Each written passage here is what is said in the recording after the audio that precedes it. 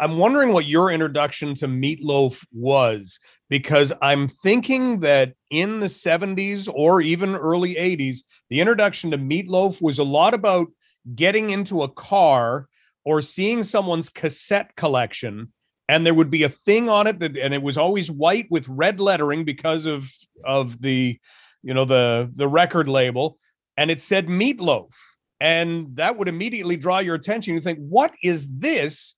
And then it was unlike anything you'd ever heard.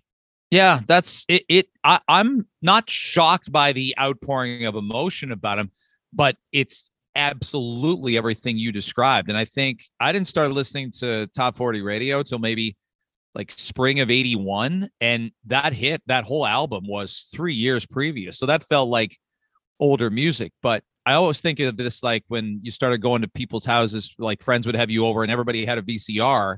And if you see like a stack of movies and you'd go over and you knew there'd be movies that you'd see, like you knew your friend, if you went over to his house and you're 14, he'd have Raiders of the Lost Ark, or he'd have Top Gun, or he'd have a lot of the Terminator or Commando, a lot of the Schwarzenegger, Stallone movies.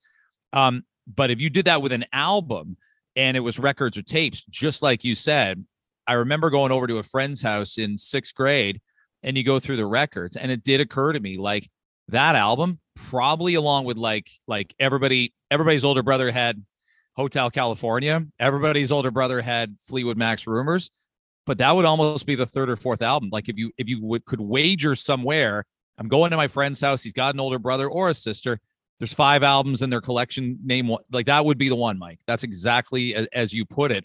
And it just still leaps off the page. And for the whole next decade, like you and I are really kids of the 80s, not the 70s.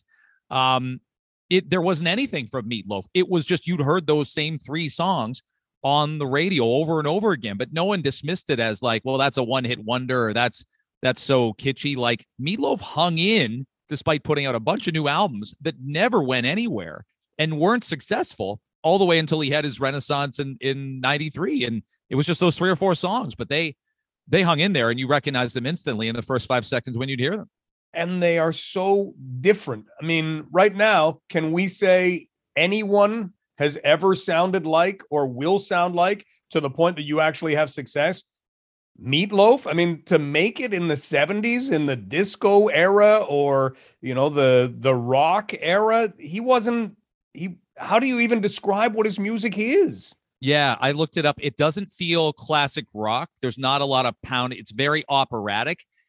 I guess we could say it's a little like when people hear Bohemian Rhapsody, they're like, okay, well, I recognize that because it's Queen and it's Wayne's World and all that stuff.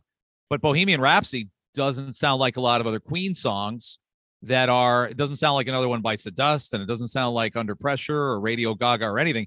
The Meatloaf sound, and Jim Steinman just died last year, who's the producer, and I won't get too music geeky on you, but he would have done Bonnie Tyler's Total Eclipse of the Heart. So you can hear how that sounds like Meatloaf, or the whole Holding Out for a Hero. When Kevin Bacon's driving the tractor in Footloose, Stubbs, you know what I'm talking about.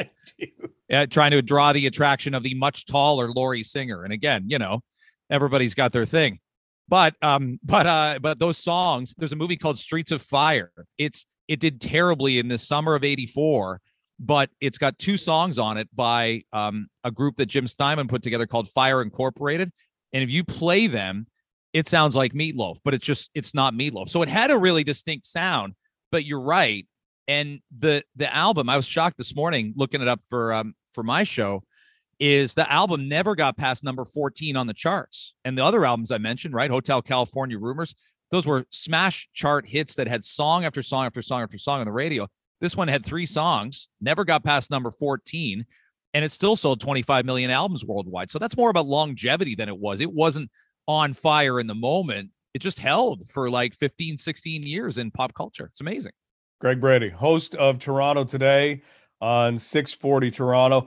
Let's kind of look at how radio worked then, because the idea that it got radio play at all, Paradise by the Dashboard Light, radio was looking for 3.5-minute songs, 4-minute songs. You get into 4.5 minutes and you had people saying, might need a payola to put that one on. I mean, is it strange that it got any airplay at all?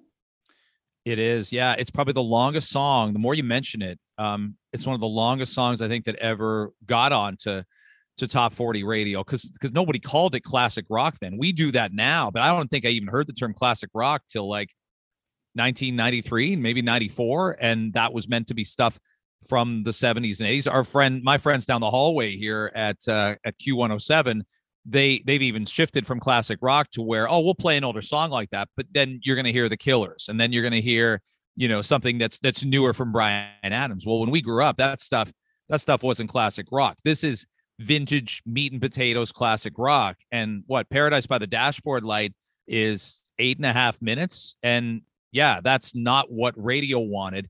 There's a big reason Stairway to Heaven was never released as a single. It's too long. It's too long, and it doesn't go anywhere.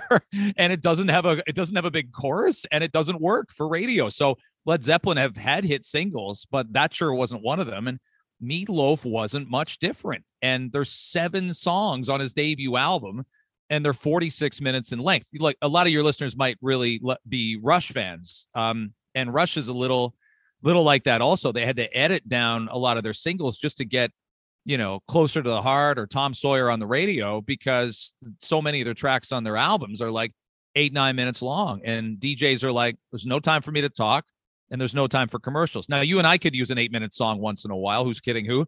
But that's not the format. So we're stuck.